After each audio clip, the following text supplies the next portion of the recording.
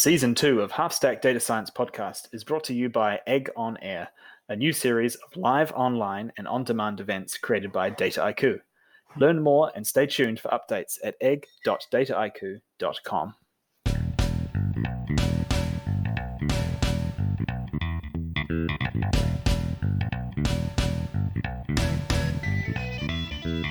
Welcome to Season 2 of Half Stack Data Science Podcast, The Orthogonals. Today we speak with Andrea Jones-Roy, a social scientist specializing in complexity. She's written a book and several research papers on complex systems and regularly contributes articles to media outlets on, you guessed it, complexity, plus data science, international relations, diversity, and uncertainty. She's also a stand-up comedian and circus performer, which you can't say about a lot of other data scientists. The whole thing is confusing, as she says, but basically she'll do whatever it takes to get people to pay attention to social science and complexity. Andrea earned her PhD in political science at University of Michigan, Ann Arbor, where I also happen to get one, and so we spend a bit of time talking about why you shouldn't do a political science PhD to become a data scientist, but how if you happen to have one, it will benefit you incredibly. We talk about finishing off PhD theses in Thai restaurants on very little sleep, and most importantly of all, what skills are missing from most data science courses and what to do about it. Welcome, Andrea, to Half Stack Data Science Season 2. Thanks so much for joining us. It's great to have you here. We start with a question for every guest. What is your job title and what do you really do all day? Sure. Well, hi, thanks for having me. I have a few job titles, so this will take up most of the podcast. I'm a professor at NYU, so I am a visiting associate professor and director of undergraduate studies at the Center for Data Science at New York University. What's the acronym on that? Dus. Yeah, super good. NEW for NYU. Yeah, it actually spells out a constellation. It's quite cool. I don't know how constellations work. So I do that at NYU, and I also am a data science consultant for companies, both carrying out projects and advising them on projects where they hire other people, and also giving just like talks and presentations to people in companies about how to think about data science or work with data scientists. So sort of two things. But at NYU, what do? I answer student emails about whether or not they should major or minor in data science. The answer is yes. And then questions, Sean, as you and I have discussed, offline questions like, if I don't major or minor in data science, do I have any hope at ever becoming a data scientist? Which we all know the answer is a resounding no. If you don't major in data science, you'll never do it, ever. Because you did, and I did, and David, David actually did. But I do actually have a degree in data science, but not that. What's that like?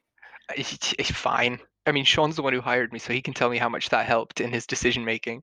All right, Sean, let me know and we can get into David's performance review. It is mid-year review time. Yeah, so I advise students when we can, exit buildings. I also, have meetings with students and things like that. And I design like the undergrad curriculum. Well, I don't design it, but I advise on like folding in new courses and removing them. It was designed before I got there. And the state of New York has a say. Okay, great. And also as a professor, I teach a course called Data Science for Everyone, which is our biggest undergrad course at NYU. And it's truly for everyone. So you don't have to have any programming or data science or really any background other than being vaguely aware of numbers and words, those two things. So I teach that class during the year. I'm actually teaching an online summer version right now. So I'm giving a final exam on Friday. How in the weeds do you want to get on what I do every day? I drink coffee. I sleep too late. Yeah. How much does your day-to-day change in a pandemic? Like any pandemic or this pandemic? Start with this one and then generalize from there. Great. Perfect. It changed a fair amount. I'm in New York City, so I especially don't leave the house. Even now, we're in some openings, but I'm erring on the side of not leaving too much. Yeah, so I took all my classes online instead of traveling places to join meetings or give presentations to companies. I do it all online. So basically, it means I'm just in my kitchen all the time because I'm in New York and we have a one-bedroom apartment. So the kitchen is where I'm working. You're really lucky if your shower is not over the kitchen sink. Yes, which I've had many showers over the kitchen sink. So when did NYU start its data science department, and when did it start this course that you're involved in this undergraduate major? Sure. So it's actually a center for data science. I knew as I was saying it that I saying the wrong word. When did your data science gatherings begin? So the center has been around for 6 years or so. And I wasn't there at the beginning, though I did join them partly when I was at NYU Shanghai a few years back. I did some kind of outreachy stuff for them. The undergraduate program has only been around for a year. So I didn't write the proposal when I backtracked on designing the major. I didn't design the major because someone else did that, but I am the first to lead the major. So the major has only been around for a year.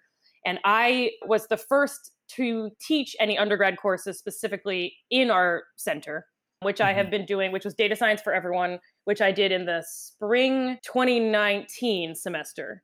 And then at the end of that semester, they approved the major. So even then it was like, well, if the major is not approved by New York State, it's just like a one-off class that we hope students find valuable. A lot of them are graduating seniors and we're like eager to do some data science before applying for jobs and that sort of thing. Let's propel undergraduates who've got some quantitative Yeah. training into the job market better. And if we get a new major at the center out of it, even better. And New York State was good enough to approve. They were, yes. So we got the minor first and then the major, and now we have a joint major in data science and computer science. So finally, the computer scientists get a say. They've been completely elbowed out of the data science space. But the first time we taught the course, it was just like a pilot and we capped it at 30. But now we teach it at 200 students a semester. So we ramped it up super fast. Yeah. So how much of what is taught under the guise of data science has been around before it was rebranded as data science? Because I'm always interested in how data science as a track is obviously new in the sense that degrees called data science are reasonably new, but the taught material, as we all know, is just rebranded statistics from the 1930s. So Sean will know this, but basically there's a lot from Rob Francis, our grad school econometrics or statistics professor. This is derailing, but do you remember his joke about type 3 errors? I don't think it's his alone, but I fold that in every single semester. What's the difference between a type 1 and... No, what is a type 3 error? Damn it, I messed it up. Can you tell the joke without completely ruining it? Yeah. So a type 3 error is just when you get confused between a type 1 and a type 2 error. That's all it is. Okay, no, because I know it as a type 3 error is when you get the right answer but to the wrong question. Which may be type 4. I mean, the number scale is long, so we can keep adding one. My understanding more recently of type 4 errors is when, just the whole model is completely wrong. But we can keep naming errors. So, but your question is a very good one. And I, for a long time, was resentful of the term data science because I just felt that science has been working with data for a very long time in a scientific fashion. And this is nothing new. And Sean and I did our PhD program, and I was like, we spent a lot of time looking at pretty big data sets through, computational methods that involved statistical thinking, right? And so for a very long time, I was like, this is crap. It's just a buzzword, this and that. And then I needed health insurance because I was doing freelance consulting. And the NYU Center for Data Science was like, we need someone to teach. And I was like, I am a data scientist. But I have come around. And I do think that there is something to so some biases and party line in here. But it honestly was like halfway through the first time teaching Data Science for Everyone, I was working on the course. And I was like, you know what? This should be its own field. There's enough in here that requires mastery of enough different pockets that I got over my own skepticism of we're all data scientists, because there's enough in programming and enough in statistics and enough, I think, in substantive expertise for whatever you're working on, whether you have it or a partner that you're working with on the project has it, that I think that there is something where suddenly the whole does become greater than the sum of its parts. So I do think there's something there. That said, everything I'm teaching, I either have learned in a statistics class in my own life or taught myself from a series of Stack Overflow and Medium posts. we didn't do machine learning in our PhD programs, but it's on the internet and you can figure it out. That's interesting. So you were skeptical and then you kind of realized maybe there is a value to this term. I think that's relatively close to the journey that we took on the first season of the podcast, some amount of railing against the term and talking about Venn diagrams, and then well, no one's come up with a better term, right? We all have a lot of cynicism about this topic. Are there good alternatives out there, or? Well, that's what I mean. I think data science is one of those terms that none of us kind of really like it, but nobody's come up with something where we're like, okay, we're ditching that and we're going straight into this new thing. So I think p-values. Yeah. Yeah. That's the p-value joke. Thank you very much. I've come around on the name, but I do think it's worth maintaining some of the cynicism as well, because the term A is not a great term, but B is still widely overused. And, when people say they want a data scientist, they don't know if they're actually talking about someone who's a statistician or a hacker or an IT person or a social media manager. Like when I work with companies and they think of data science, like truly it's like, can they fix my email? Like it's insane. And I will say that on like, this is purely anecdotal for myself, but like on LinkedIn or my own resume or whatever, when I used to say political scientist, maybe this is more about how terrible a name political science is, but when I said I was a political scientist, no one cared about anything that I said or did. And then I changed it to data scientist, and I get all kinds of crappy spam on LinkedIn now and like random people that I don't know wanting to connect. So when you are out consulting to these companies, what Yeah. kinds of companies and industries do you advise on getting into data science? And tell us a bit more about the differences between them, how you run those engagements, and what that looks like day to day. Sure. I work with really big companies mostly, like Fortune 500, Fortune 100, like global companies. I probably spend most of my time with companies that don't have much of a data science arm or wing or focus, like consumer product goods and like things like that. So like not tech companies at all. And they often either they have some data scientists who are doing some things, or they have like nothing and they're just like under the impression of I need data scientists, even if I don't totally know why. This particular company that I'm thinking about, I've worked with for years, and they would have me do the work. And then they decided they wanted to do something that required like a whole team, like rather than sort of like more of a statistical or one-off analysis, they wanted to build a whole machine learning algorithm to help decide promotions within their company. And so there, I mostly came in and they wanted me to advise on this team that they'd hired in India. And the team in India is super great. I've worked with them and looked at their models. But my advice the entire time was don't do this. Like your data is terrible. Until your data is better, there's no reason to throw any predictive modeling at this thing. And if you insist on it, you could probably do a regression. So how many times did they pay you for that advice? A lot of times, until they were like, we're doing it anyway. And I was like, okay, great. And so now I come in and help train the others in the company how to think about the output of this machine learning model. So I lost the argument that it still shouldn't be used. But other companies will have issues where it's like they have a team of data scientists and they're super like technical, advanced degrees, maybe not in data science, but in like biostats or whatever. But then they have a whole bunch of other people who are on the managerial leadership side of things who have no idea how to talk to the data scientists. So they already have them in-house.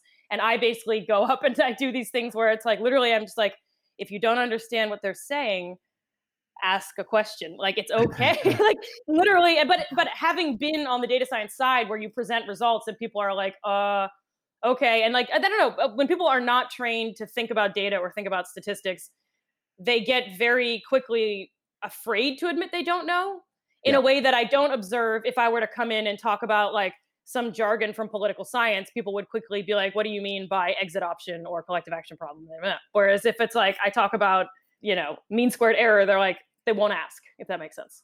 But it does go both ways, right? Yeah. There's very little training in data science qualifications, and many people who come to it other ways never got any training in communicating. So is that part of it as well, trying to train the data scientists how to explain it in a way that will connect? Yeah, so that's a big part. I'm glad you said this. So that's a big part of what I focus on in my class. And yeah, if you can't share, you don't have to be, write the most compelling novel there ever was about your results, though I would read that. The suspense as you press return. But I do share with students, if no one understands what your results are, why did you make those results? And who are you communicating to? And even being clear for other scientists is something that we're not necessarily all good at. But I will say, reflective of the biases that are out there, I have yet to be hired by a company, or like I speak at conferences and stuff too. I've yet to be asked to talk to data scientists about how to be better communicators. Like I'll fold it in, and I will say as I go, like, hey, leaders, here are some tips for working with data scientists. And I will say like underneath, like the mirror of this data scientist is like, do not use jargon, or if you are, be very clear about what it means. And I think one thing that data scientists are especially not good at is talking about the uncertainty around our results. And part of that, again, is because we're up against an audience that hears the word statistics or machine learning and thinks we're getting these like pinpoint accurate predictions and doesn't have any sense of, all the uncertainties that go into these outputs. The maybe least successful presentation I've given along these lines was at a very like high, like a very technical company, not a tech company, but like I'm being very vague, but like these were like leaders who were had advanced degrees in like other sciences besides data science. We can't plural that yet. But in the room, this time it was like the leaders who were non-data scientists and some data scientists in the room at the same time. Normally, I just speak to leaders without the data scientists in the room. And I'm like, data scientists are people, ask them things, But this time the data scientists were in the room. And I tried to like fold it in, but one of them was a very outspoken person who believed very strongly that what she was doing in data science was so complicated, the managers could never have a hope of understanding it. So they shouldn't have, like, she like undid the whole premise, which is like, we can learn from each other. And she was very adamant about it. That is gutsy to the people that pay your paycheck. Yeah. She was like, there's no way they would ever understand. I did talk to her afterwards because I was like, oh, I didn't mean to like make it seem like you weren't doing sophisticated things. And she told me about it. And to her credit, it's extremely complicated, but you can still understand it.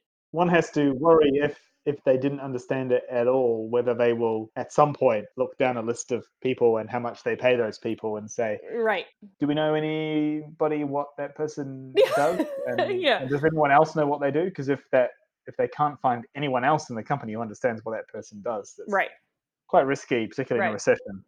Right. Well, and how are you, if her results are used widely, having managers who are implementing policies based on those results, you would like to imagine a world where they understand what's in these results as well. You don't have to understand the nitty gritty of every step of the model, but generally speaking, why we decided to classify that as like a risky investment and that as a non-risky one is like probably helpful to know, So I was going to ask, something you kind of partly answered with that, about that story about the data scientist, but you said that you haven't done much about talking to data scientists about being better communicators. Is that partly arrogance on the side of data scientists who think they don't need that?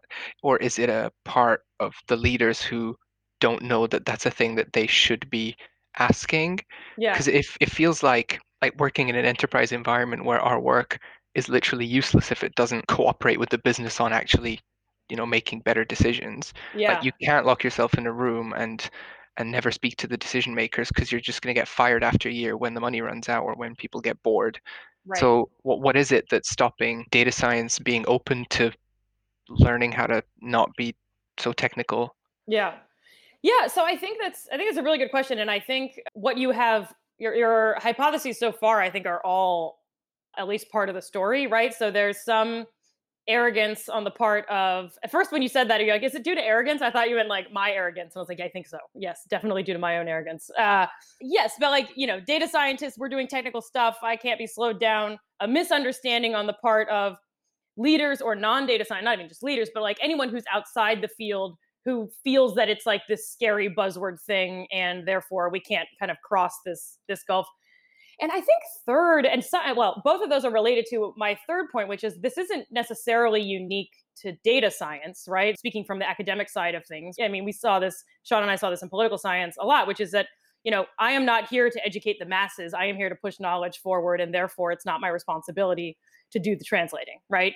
As long as my colleagues can understand me. And maybe we're experiencing this with data science a bit more because it is so rapidly becoming involved in day-to-day real life in a way that other fields in academia, not maybe at least the ones I know, are not running up against. So we're kind of having that conversation in data science. But I also think that part of it is a failing on the side of educators. And I blame myself for this as well, because, I do talk to students about the importance of saying these things. And I will be the first to say, I can't point you to a single lecture where I say, here's how to explain this, right? I never do it. And I think as you get more and more technical, the emphasis in our classes is technical mastery. And so why would we stop? So I don't know when you would learn these things, really. And I will say that I have companies who ask me to recommend students. We have a master's program at NYU. I do not teach in it, but it's like very rigorous. And students who leave after this master's, not to like pitch the whole thing, but like I believe their technical competence in data science is very high. But I am not convinced that they would be good fits for most companies that I work with, because I don't imagine that they, at least the few that I know, that they would be any good at sitting in a room where they're the only data scientist, able to really take what everyone else is talking about, translate that into a data science project, and then translate it back, especially the translating back. And so I feel a little bit nervous about recommending people for roles because they miss that, like, I don't know, we talked about Venn diagrams, like that one Venn diagram where it's like the substantive expertise, like the interest in the business, I don't know is there. And it makes it for a tough match. And we're just not emphasizing it because we're so focused on the programming and the stats. It's almost like you listened to the first season of our. I was just going to say, I feel Sean and I are very vindicated there. I think we talk about this sometimes that I don't even know. I mean, you as an educator, do you think that's something that is possible to teach without just doing it? Because that's the hard part, isn't it? Because I think data science is also there's such a Kaggle culture behind it. And Yeah. not to diss Kaggle completely, but it's my go-to example of like, all you do as a data scientist is optimize a single metric that's been handcrafted for you beforehand that you don't have to worry about. And it's Yep. really easy to measure success. And it's really easy because Yeah. you're just minimizing or maximizing some arbitrary number. Yep. And obviously we know that that's maybe 1% of the job or whatever. Right.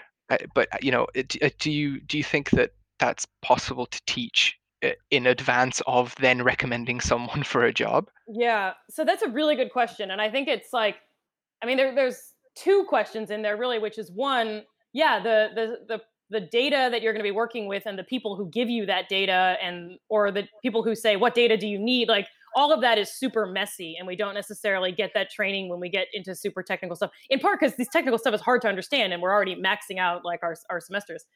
I spend a lot of time in my Data Science for Everyone course talking about like data is messy and trying not to give students too many prefabricated data sets for that reason. But and most of them are just like, why are we talking about measurement when I want to learn machine learning? So even then there's like an impatience, right? Because no one wants to like weed through crappy lines in a data set. But on the other hand, the whole idea of like, how do you be a better communicator around all of your work? So in separately, I am a stand-up comedian and I do shows in New York where I try to fold data science and comedy together. And I tried to fold political science and comedy together. And I'm lucky that in New York, there's a theater that focuses on that. And we have open mics where literally we encourage academics and grad students and postdocs and whatever to come in and talk about their field. So New York. So New York. Yeah. It must be like the nichest jokes in the world. It's right? so niche. Yeah.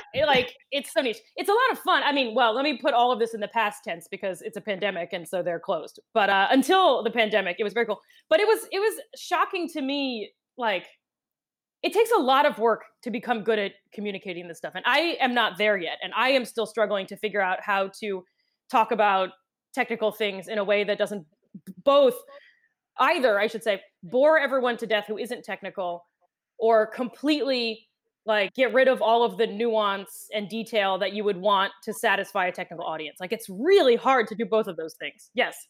But you know there's a problem and you can frame that problem. Yeah. And you've seen that problem in reality when consulting. And you know that the field, it's not really a field, but data science education practitioners are not doing a good job of it. And there's quite a few good reasons. I think one of them that you hit on there is many of the people going into data science from a purchasing the training perspective want to learn the sexy technical stuff. And when you try and teach them how to be a better communicator, they're like, this is not the course that I signed up for. Yeah. So how did you learn those things? The communicating side of things? Yeah.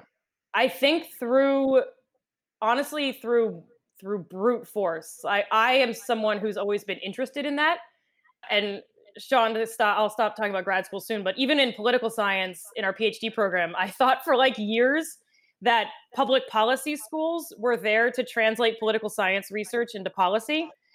Literally for like 6 years in grad school. I was like, thank goodness they're there pumping out all of our research. And then the articles roll down in tumbleweeds down State Main Street or whatever, and then they come into the Ford School and there's someone there who collects the articles and says 100% that's what I thought happened. Go and tell policymakers what to do.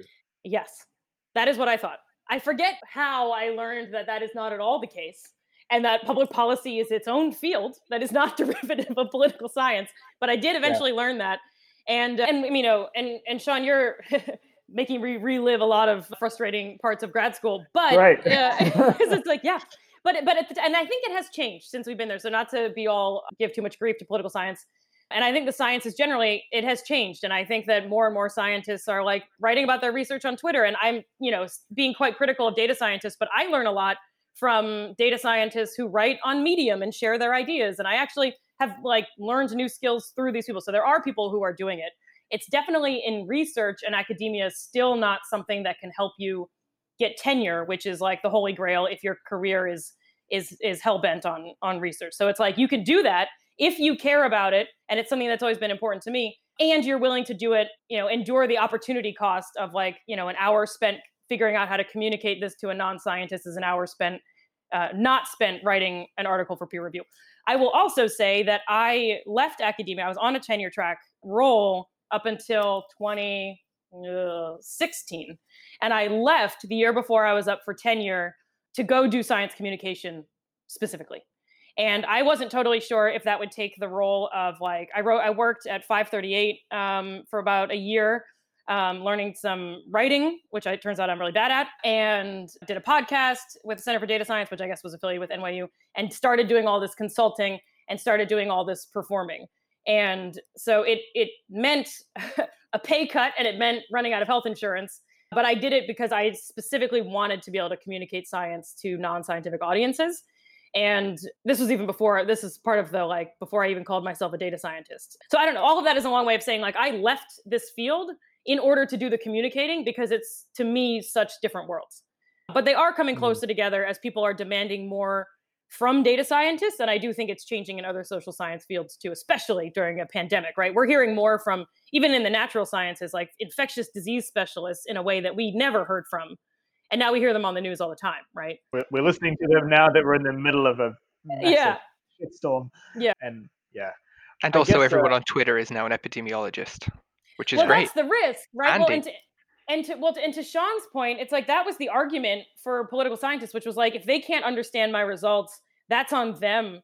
And I'm not going to dumb down my work because I don't want people to put it in the wrong hands. And if anyone can run a regression and anyone can do, teach themselves, then we're in really dangerous territory. And for the most part, I believe in democratizing education of all kinds and skills and all of that.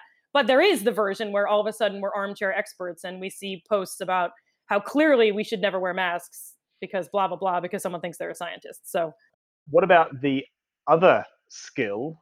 I would call it a professional skill or a thinking skill that's not necessarily about communicating what it is that you've done, but working out what the hell to work on to begin with, which I would call science. Just to take you back to grad school, because we have not been I love it. The 2010s of Michigan often enough so far. I don't think I learned a hell of a lot about technical or science communication in grad school or in political science or at political science conferences trying to explain my work. I saw your presentation, your revolving door presentation at Midwest. Oh, great. So is that the one where a leading light in the field spotted that we had failed to take the second derivative and confirmed that we'd found a local maximum rather than a local minimum? I'm mostly remembering how you first walked in a circle to emphasize the revolving door part of your story. So give some in column A and some in column B on wins and losses in that presentation. But I do believe it was the same. Yes, indeed. Yeah, the panel was labeled frontiers in something. Yeah. The idea that myself and Richard were on the frontier, having not taken the second derivative, and definitely ending up in a local or maybe global minimum. We both later left academia. Why did we start beating up on me? Yeah, again? We were beating up on other people. No. I actually remembered that presentation, except for that one part, was a very good, from a communication standpoint, very good. Okay. So, yeah. Okay, so I've always been good at science communication. I think Sean was destined to leave academia. Yeah, there may have been some early science. But the thing that I do credit graduate school, and some of this is social science, my way of thinking about a problem was completely deconstructed.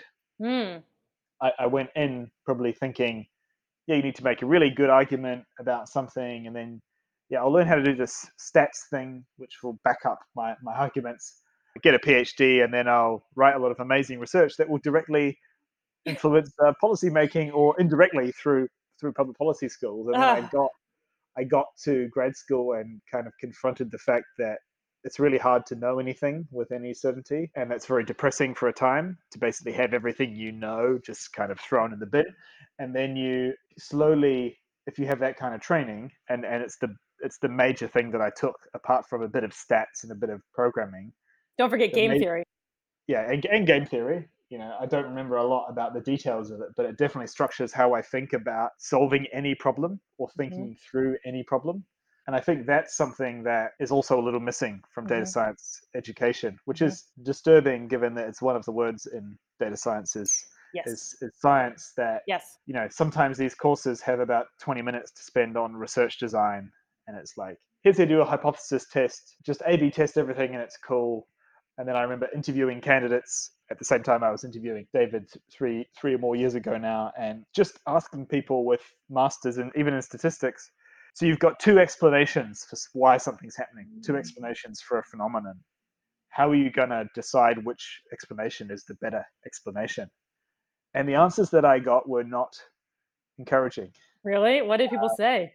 People said, oh, it's at least 2 years since I did my master's in statistics, so I don't remember any of that now. Okay. And then a whole lot of like very complicated answers about this kind of test or that kind of comparison or this kind of thing. Yep. And I tried to push people on, we need to understand what are the mechanisms, is there a causal story, all these kind of things that science forces you to think about. And now that I'm talking about it, it sounds even less sexy to teach, even harder to market. The biggest gift that I got from that training was this rewiring of my brain to think about how decisions are made, how people interact with each other, and how to study that. I don't know. I wouldn't know how to teach that in a course. This is very validating for me, like personally, professionally, as a teacher. Yeah, just amazing. Because Sean, I totally agree with you that, and maybe this is just our bias. So David, you tell us if we're full of shit. But Please. that the main thing that I learned at Michigan is turning the world into questions and then finding principled ways to learn more about those questions and then think about how confident we are in what we've learned, right? And that involves like everything from how horrible is the data, why have I selected it, to the model, to all this stuff, right? But it's not just a lecture on data cleaning. Yeah, it's exactly. On hypothesis testing. It's a research design question. And to be totally honest, I think the place where I learned it the most in all of the stuff around like causal mechanisms and confounders and endogeneity and like all the things that can get in the way of learning from data, even if you have clean data in front of you, right? But how have you set it up? Came from my qualitative methods course with Anna GB and Rob Mickey, which was about, given you don't have a huge, large, massive data set, how would you think about learning something about the world from a handful of case studies? If you've got 4 observations of post-communist countries. Yeah. And it really required, I do not really do qualitative research, but it really requires thinking through, like, if this is true, what else is true? Observable implications and all of that kind of stuff. So it wasn't just that class, but that was one of the ones that shaped my thinking the most. And for the first many years, I hated the whole, what is your puzzle? What is your question? I was just like, I just want to say something cool about the world. Like, leave me alone. Like, they had to like break me for me to come around to this. Yeah, that's what I'm talking about. Yeah. And then we were broken together. And then only now, like way afterwards, do I realize that feels to me like the one, like I'm technically decent, but I'm not going to be the person you should hire for like the most cutting edge algorithm to predict whatever. Like I can help you think about it, but I shouldn't be the one programming that. But I do feel, and again, maybe this is just some bias because I spent 10 years there, but I do feel that like turning the world into a question and then knowing how to, as you say, learn from that question is like a framework that I bring to everything that I do. And that's when I talk to companies, I whether I'm proposing a project or like guiding them on how to think a project or how to even work with data scientists, I recommend to all of them to like start with a question, not an answer. And here's why. And I talk about science, and then I talk about like curiosity about the world and blah, blah, blah, and openness to any outcome and not seeking particular results to back up your story, etc. But also it's just like, that's how you learn things. You have a question, you form that into a more focused, like a theory about what might be going on. Like, if this is true, what else would you see in the world? How would you test it? How would you know that this is like consistent with you? What would disprove it? Blah, blah, blah. So I talk about that with my consulting all of the time. And in my data science course, I spend the first few weeks saying like, set aside data and let's focus on that word science, because it is in there. And it's not just there to sound fancy, even though for many people that might be there to sound fancy. Same with political science, is like we can abuse that term. But I do make them do scientific method, blah, blah, blah. And I am convinced that that's the right way to teach this class. But I also worry that for 2 reasons, there's 2 reasons not to. One is that means that the time we spend on like statistics and machine learning is less, because I spend so much time saying like, how do you set up a research design? What's an alternative hypothesis? Blah, blah, blah, blah, blah, right? So they get less time with the technical stuff. And I worry because from then on, are they just going to be taking classes that demand technical skills? So am I setting them up for failure in the short term in their future courses at an undergraduate and master's program where it's only for them to realize 10 years later, exactly. I'm so thankful that Professor Jones-Roy exactly. taught me about. But because it's like it's not baked in that I know of in many courses. And you know, we've talked a little bit about the kind of like, because most people who are interested in data science are not current undergraduate students. So do I go to General Assembly or Flatiron or an online Coursera or whatever to teach myself? And I don't know how many of those, I imagine not that many, involve this kind of like scientific design. It's much more Not like from my experience. learn Python and that's it. I mean, David, did you get this kind of stuff in your data science training? Less so than I would have expected from an academic data science course. Yeah. So I think if you go to a data science boot camp not run by academics, you're maybe not expecting to see science as much of a topic, but Yeah. being taught by actual academics, you would maybe think there's more of a slant on it. And I Yeah. think it's twofold. One is the science part of data science. It hasn't been remarketed Right. in the data science hype, right? Linear regression has, so it's now machine learning. So that's cool. We Right. can still teach that. Right. But you know, p-values were left behind, and then all that stuff you talked about, like actually doing science, Yeah. which to me, from someone, I'm a completely not scientific background. I was a software developer before I decided to be a data scientist.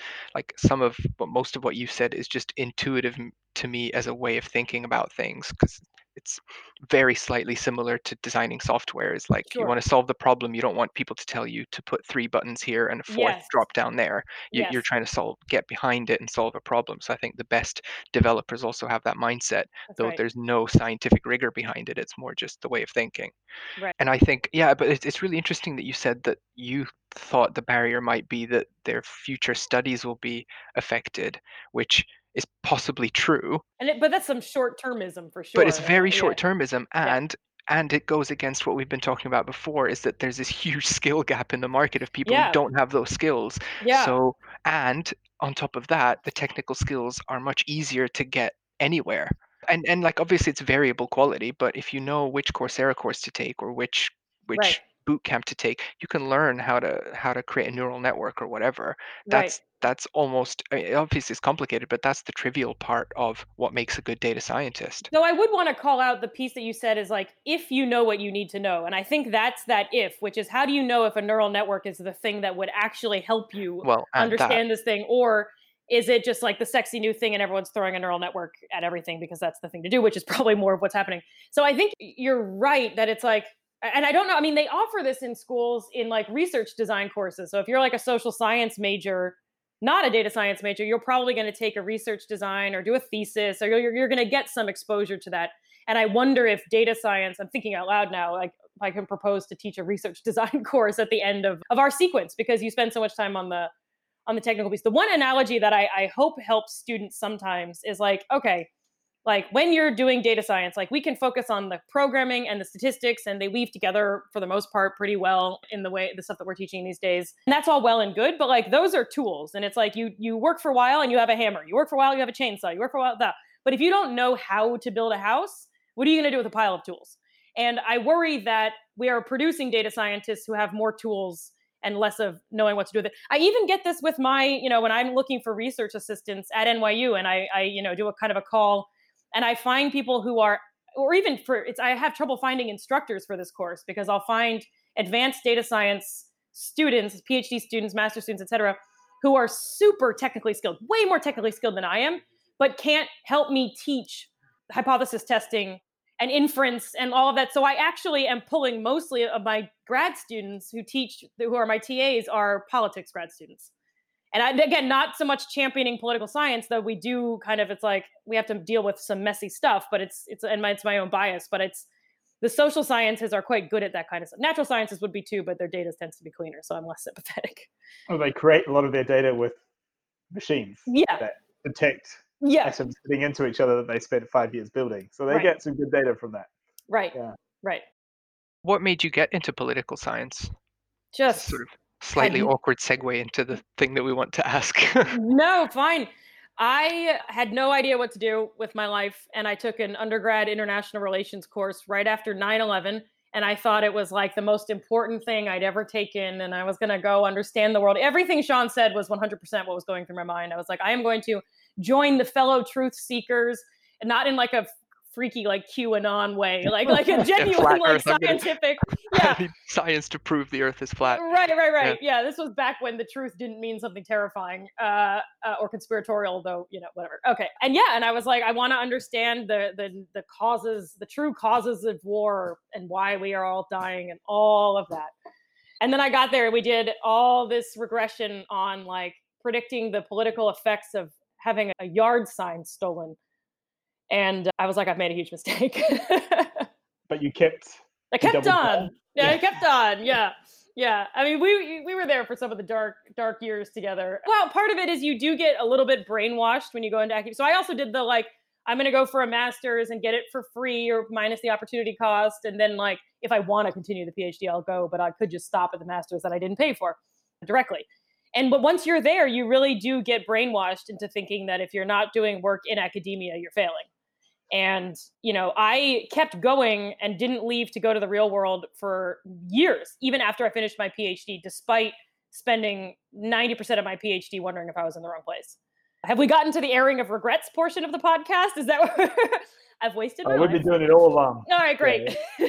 No, I mean, on my good days, I am like super glad I went through it all, and it's shaped my thinking, and it's like pretty much like brain reorganizing when it comes to how you think about the world. And so it's hard for me to discredit that. It was many years in one's 20s that I'm told other people had fun during, but I did learn a lot, and it's for better or worse. And again, it's either because I think it's really valuable, or I'm so like have so much of a sunk cost fallacy that it is what I continue to talk about. And when I left academia, I didn't intend to leave behind the things that I had learned. My goal was to like spread it further, like to be an evangelist for it. So while the career experience can be rather crushing, I believe very strongly that the stuff that we're talking about, the stuff that you both are talking about in this podcast and in your work, is a skill that I wish people had. And I wish there was a way to impart the cool stuff of grad school without the crushing. Yeah, the soul-crushing destruction of... You have to give up your entire sense of self-worth to learn how to think like a scientist.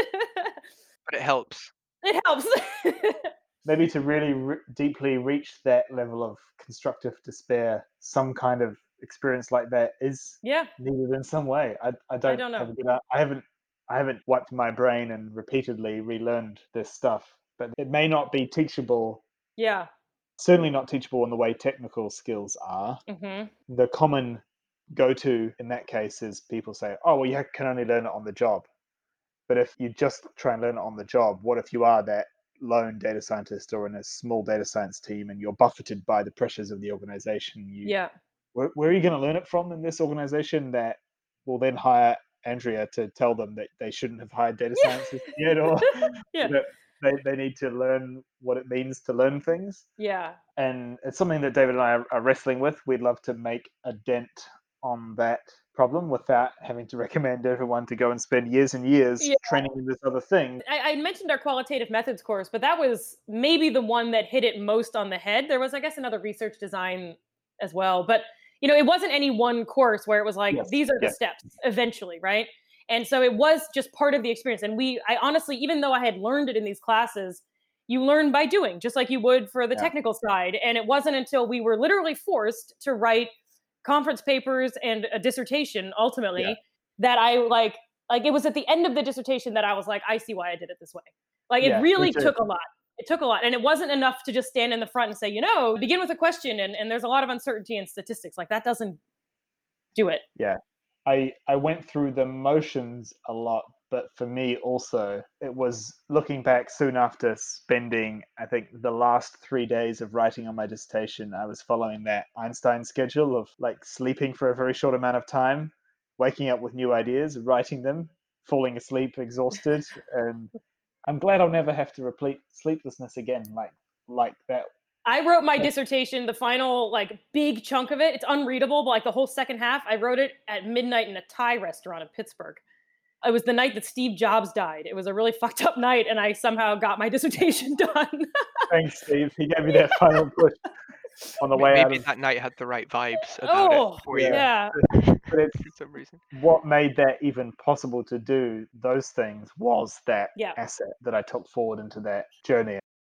So we've talked a lot about where we might learn some of these non-technical skills, and it's why in this series we're talking to people from backgrounds that weren't linear data science backgrounds, whatever they are. Something that helps me make analogies, understand what's going on, explain things, and communicate is to have had some experiences as well outside of academia, Yes. outside data science. So you do some interesting things, very orthogonal things to data science. One of them is being a fire-breathing circus performer. Yes, very orthogonal. Yeah. By the way, I love the word orthogonality. I think I said that at the beginning, but I do teach it in my class, and so you validated my harping on the word orthogonal. And I got yelled at 538 for using the word orthogonal. Speaking of science communicating, this wasn't even in an article. This was in a meeting. We were pitching ideas, and I was like, "Well, I think this is orthogonal to this other thing." And my editor was like, "What does that mean?" I was like, "Oh, it means like unrelated to." And she was like, "Well, just say unrelated to." I was like, "But it's different. Like it means something very specific." So how does fire-breathing circus performing influence your work as a data scientist? What if I was like, that's how I discovered my award-winning algorithm was while breathing fire. Yeah, Please. it's Yeah. yeah. I will let you know. PyTorch, I think there's a joke in there. Thing, yeah. And for the record, for your vast audience of listeners who are circus enthusiasts, I do fire eating, but not fire breathing. Fire breathing is a level of Sean. skills. Fire breathing is like the deep learning, and fire eating is machine learning. So I need to be clear that they're very different. So there's some circus communication for you. How does it influence? It doesn't really, but that's why it's valuable, right? It's like we all need things where you turn your brain off and go do something else. And so the main value it has provided to me, I've been doing circus. I got into it in grad school. I'd been dancing. I was a dancer growing up, so I always liked that kind of like movement stuff. But I did it during grad school to stay sane. And I kept going when I was a postdoc and a junior faculty member entirely to stay like balanced as much as I could be balanced, but like to stay as sane as possible. And it helps me put all the stuff that we've been talking about that I find very anxiety producing, from the like soul crushing experience to the imposter syndrome to the literally the deep uncertainty and fundamental unknowability of most things that we care about. Like every version of what we've talked about is potentially an existential crisis. And circus has been a good outlet for me to like literally be working on some project or dealing with something with students and freaking out about it, and then doing that crazy thing and resetting and coming back with like a clearer head. So that's the influence. And it's kept me alive, honestly. Not many people use fire to stay alive, but I do. I'll just say one other thing, that it was one of the first things to really underscore the importance of the communication side of things, because it was at a circus event. I was performing at a music festival in Shanghai, and it was the middle of this festival. We're about to go on stage, and my friend, who was our makeup artist and had done all this crazy body paint, like all this stuff, she was amazing. She turned to me and she was like, "Andrea," she was like, I don't know why she had to tell me in this moment, but she was like, "I have a confession for you." And I was like, "Okay." And she was like, "I have no idea what political science is. I don't know what you do all day." Like, I just painted you up as a leopard or something, but I have no idea. And it's like we sit and make it. We were working together at this venue for like 2 years, and it's like I sit in front of you every single day. You could have asked me at any other moment apart from when I was about to go on stage. But anyway, I was like, oh, no one knows what the hell is going on in our fields. So that, yeah, and stand-up comedy is same. It's one, scientists have to be very careful about what we say, and we have to be very precise. And stand-up is extremely precise as well, but it's precise in a way like you want to make things funny and so forth. And you can talk about the scientific method there, but it's like it's more liberating because I can just say what I think. Whereas for the most part, when I'm presenting, the results of research or trying to persuade someone to think like a scientist, yes, it's my opinion. It's throughout, and humans are biased, and it's blah blah blah. But stand-up is very liberating because I can just do like the airing of grievances that I want to. I used to go quite a bit. I would teach in the afternoons and then like literally walk around the corner in Washington Square Park and do stand-up, and it's just like talk about how annoying everything is. Yeah. Wow. Now I don't do any of that. Now I sit at home. Yeah. I guess just a couple more questions. One is, why do you do what you do? Especially given that, so much of your work or our work, especially in political science, I'm sure is quite depressing, as you've just laid out. Yeah. Yeah. this is the question I ask myself every day. And the pandemic is not good for people's mental health. And I think I'm no exception on that. And so especially not being around others, you have even more time, and the protests and everything that's going on, right? It's a rough time to be alive, even though I'm, have a lot of privilege, et cetera, right? Okay. And so when you're sitting alone in a room and it's just you and a whole bunch of emails of people needing stuff from you, there's even more opportunity to be like, why am I doing this? And the fun part of interacting with people, whether they're real people or students or whatever, or audiences who want to better understand the world and have asked you to come in or have inadvertently asked you to come in by virtue of signing up for your class or whatever, it feels a lot more rewarding where in real time people are like, cool, I hadn't thought about the world that way. And like, sure, that's not a substitute for a 5,000 year PhD program, but it's something, right? Sitting alone in a room, I don't know. I don't know why I do any of it. Something's got to pass the time. And they did release a new season of Dark on Netflix, so maybe I'll just give up on data science. No, I honestly think you do data science, you'd be sat at home now anyway, right? This is true. Yeah. No, I honestly think that like the world is hard to understand, and I would like to understand it better. And I think that a value add that I have is helping other people also help us figure out how to understand the world better. And I think that like my research is fine. I'm not doing anything particularly landmark on my own, but I remember being the moments where I was really excited to learn about science and thinking about science, like structure of scientific revolutions, all that big picture stuff. I love that stuff, right? And grad school did open my eyes to that kind of stuff. Like there's a moment when you're like, this is cool and exciting and the uncertainty isn't bad. It's like something that means we can probe further. And if I can impose that kind of curiosity and excitement in other people, then great. I didn't waste all my time. But I do waste a lot of time, to be clear. I think that's a really good. I like the scientific way of thinking about data science, because I think if you look at data science course and it's all geared towards like just algorithms that do stuff for you, Yeah. there's kind of there's a purpose missing from that, I think. And so many, the most popular algorithms these days are all the ones that are not interpretable, which Yeah. suggests that people don't care about underlying causal mechanisms, and like causal inference is still a new thing, and people still have to, Judea Pearl still has to write new books about why we should worry about causality. And Yeah. in 2020, that doesn't feel like it's right.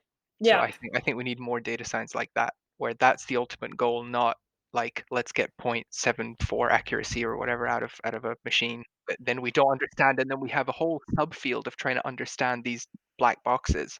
So well, why not just start with something that is causal in the first place? Yeah. Yeah. And think about endogeneity for like a half second. But I wish I could, and I guess I can, since we're all living on Zoom these days, have you both speak in my class, because you're really validating a lot of stuff that I say to students who are like, yeah, but why aren't we learning, the next algorithm after this, right? And even at companies, people come up to me and they're like, oh, I really loved even after I give a presentation, they'll come up to me and say, oh my goodness, I want to become a data scientist. Like, how do I become a data scientist? What programming language should I learn? And you're just like, it's like, what brand hammer should I buy, right? Like, you're like, it doesn't matter, really, as long as you know. Anticipated our final question, which is what do you tell people when they come up to you after a presentation? They say, yeah, I really liked all that stuff, and something science, something uncertainty. Yeah, but how do I get into data science, and what courses should I take, and how do you answer that question? So I usually give them answers they don't want, which is I recommend research methods books from like social sciences.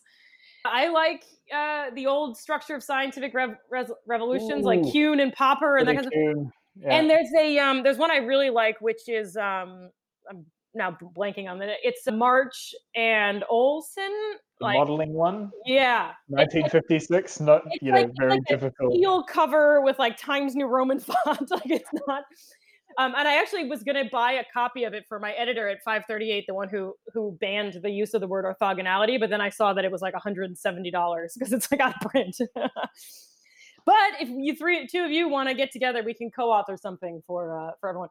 No, but I honestly say you want to go to like a research methods source if you can. If you want to learn how to like think about how to design a question. And to me, people want to learn these technical things. They want to be able to say, I can do build a such and such neural network or whatever, right? I speak all these languages, or I can program in all these languages, because that's more fun than saying I can think like a scientist. But to me, knowing where to even focus your attention and how to think about what that would even look like is so much harder than executing the code. The easiest part for me, as someone who is not that sophisticated a programmer, so I don't want to diminish people who are like deep programmers and doing really thoughtful, impressive things at like the frontiers, to use our favorite word, of computer science. Like, that's not to diminish that, but the programming I'm doing is very utilitarian, and it's very much only after I've done a lot of thinking about what would it look like to better understand something that I care about. And I think that gaining those skills is much harder. And so there aren't good resources. Like these online courses will tech you up. If you know what you need to do, it's easier to go out and learn how to do a neural network. And it's fun for me to code. It's kind of a break from the like more existential grappling that we do when we think like, is this ever even knowable or not? And honestly, there are not good resources out there for that kind of stuff yet. I'll point them to your podcast, I guess, from now on. For more questions. Yeah. I guess they can come to the NYU Center for Data Science and learn from you directly. Well, they can. And our summer courses are actually open to everyone. So you can enroll in our 6-week Data Science for Everyone version. It's totally online. It's expensive, but you can do that, like, rather than like a Coursera or a There is no discount code for this. Oh God, no. Yeah. You think I have the power to issue an NYU discount code? Okay. Yeah. And what advice do you give if people precede that question with, I'm really unsure about whether I'm any good with numbers or whether I'm any good with computers, but I feel like this is a thing I need to learn how to do? Because I think there's a lot of really great latent data scientists out there who will never remotely believe that they can enter the field because I didn't do enough calculus at high school, or Exactly. I don't have a numeric degree. Do you have anything in particular you say to those people? Yeah. So 2 answers. The short one is just on the end about the calculus in high school, is just to quote our professor, Rob Francis, again, who was our stats professor in grad school, who always said that no one is like inherently bad at math. You've just had bad math teachers. And so that meant a lot to me because I'm bad at math, but I also had, and I had some pretty good teachers. but there is a fear around numbers, and people just categorize themselves as like non-numeric people. And I think I'm not a math person, right? And I think that's a disservice, because numbers are just letters that mean different things. Whatever, right? We get it. And then people walk away and they're like, why did we invite her? So I challenge to anyone, like, if you think you're not technical, wait till you see how bad I was and look what I'm doing, whatever. And it's like there's a lot that is quite a bit more intuitive if you get over your own fear or your insecurities around math. So there's that. But the other piece of this is, look, if you genuinely just like do not have an interest in learning computer programming, or just like took stats and think that like it's definitely not for you, again, continuing to challenge that. But if you still feel that way, like, I say to everyone that we need people with subject matter expertise working alongside data scientists all of the time. And data science, going back to our beginning conversation, like, is data science its own field? Well, yes. And it also pulls from so many fields that we could benefit from: computer scientists and statisticians, and absolutely people with substantive expertise. And so again, it comes back to that communicating, where the person who is not a data scientist has to get over their fear of saying, I don't understand what you're saying, to a data scientist. And a data scientist has to say, well, if they don't understand, I'm not doing a good job of explaining, not, oh, well, go take a class and come back to me, right? And so getting over that hump to get people to work together, I think, is a very big part of it. And I also think that a lot of people who are substance area experts, who have like some sense of how you might build a data science project, like, could really help with that hard part, which is asking the right questions. What are the observable implications? What would falsify this? Knowing like what sort of data is even out there, or that would make no sense to know this. Like, I don't need to know this particular variable because we need that. We can't just rely on people who are good at the technical side of things. So maybe the people who are skeptical about their own technical ability could be a hugely valuable resource. Yeah. And, again, I wish there was somewhere a little bit more, maybe just ego boosting for like, you already know more about data science than you think you know. Like, here, just turn your curiosity and your knowledge into the scientific method and find a data scientist. Maybe we can start a matching algorithm anyway between the two. I gave a presentation in Sweden at a conference, just mostly saying that for my own benefit, to remind myself I used to leave the house. And at the end, someone raised their hand. It was about like measurement or something. And someone at the end was like, do you think there's any room for qualitative research in data science? And I was just like, oh, I failed, because my whole point is a lot of it is qualitative research. And so we need those people more than we need another round of technical people. We need both, right? And part of the reason I'm teaching data science for everyone, so there are other undergrad courses at NYU, and I feel very strongly that I came back to teach this course because it aligns with this mission of like spreading the gospel of thinking like a scientist, is that this course is meant to attract students from the humanities, from the arts. We had journalism students, people from education, all this kind of stuff, because these are the voices that I think we need more of in data science for a lot of reasons. And I hope that people listening who are out there who are not data scientists and are also not able to go to undergrad can find a way to have their voices heard in these conversations. The last thing I'll say is it still does benefit you to learn some of the technical skills. So even if you think you're allergic to math or whatever, it's worth, I can't point you to a research methods or research design course, but you could take a course in Python or whatever. You could take a course in statistics or machine learning or whatever, just to get a sense of what's actually going on. And an analogy I'll use here is like, you don't have to become an expert in it to appreciate what it is. You're never going to be a technical superstar. Still getting some of those foundations is helpful just so that you have a sense of what's going on, because there's such a gap right now where leaders are like, well, the predictive model said 7, so it's 7. And you're like, that's just so wrong. And you don't know how wrong you are. One of the things I did in a different presentation for a company, I was like, all right, you don't have time. You're a high-powered executive. You're never going to even sit down and do a 10-week, Flatiron school, whatever, right? Because you don't have time.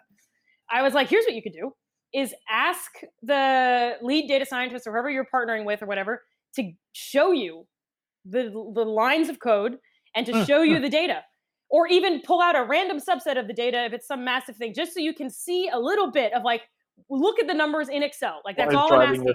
Yeah. And when you see that like leadership has gone up, what it means is this number, and see the very, you can do a schedule, blah, blah, blah. And even then, and some people were like, yeah, okay, cool. Like 5 minutes, just look at it. Just see that it's not a black box, that it's just like line, right? Yeah. And then I still had this guy who was like, I don't have time for that. I don't have time. And you're just like, you do. Aren't you the least bit curious about what these expensive people do? Honestly, all day? yeah, I should be like, you know what? I'm ending this presentation 5 minutes early. So you have that 5 minutes now. Like, I don't know what to tell you. I think we had a whole episode on this. Yeah. David. Some back in the first season. Some people have got into data science before knowing what it is they were buying. Yeah. I'm sorry. I have so many examples. I did another presentation and I was part of a team. I gave my spiel about whatever and variants on what we've talked about. And another facilitator who helps with like leaders reimagining and like planning for chaos. This was like as the pandemic was starting to tick up, and it was like, imagine a big shock has struck the world. And everyone was like, oh no, but like, okay. Like a week later, it would not have been okay. It would have been traumatizing to use this example, but this was the imaginary thing. And they're like, this is happening and China's on fire and that's going on. And they were like, imagine all these things are going wrong. Like, how do you as a leader, like pivot, blah, blah, blah.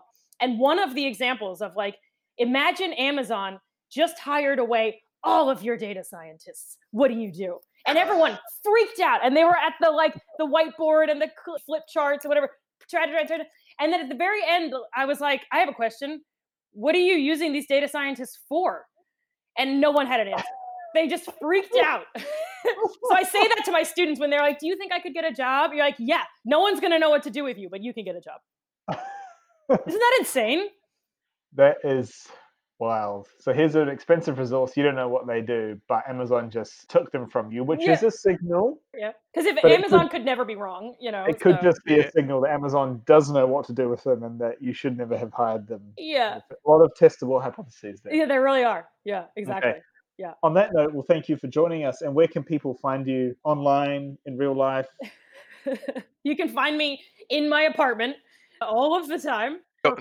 Don't find Andre in real life. This is not the time. Where can people find this show that you're running? Yeah. So the best way to keep track of all my crap is social media. So Instagram and Twitter, I am at Jones Roy. My last name with no hyphen, JONESROOY. The show is called Ask a Political Scientist, and you can look for it on YouTube, I guess. But you can go to, there's a bit.ly Ask APS or askaps.eventbrite. We'll get you to a schedule of what's going on each week. We'll be back in the fall for election crap. Back in the fall to lose your mind again. Yes. Yeah. Oh, wow. Yeah, maybe we'll catch up then. Yeah, good. The world will have changed. We will have lived through like 10 millennia of history by then. So happy to do it. Season 2 of Half-Stack Data Science Podcast is brought to you by Egg on Air, a new series of live online and on-demand events created by Dataiku. Learn more and stay tuned for updates at egg.dataiku.com.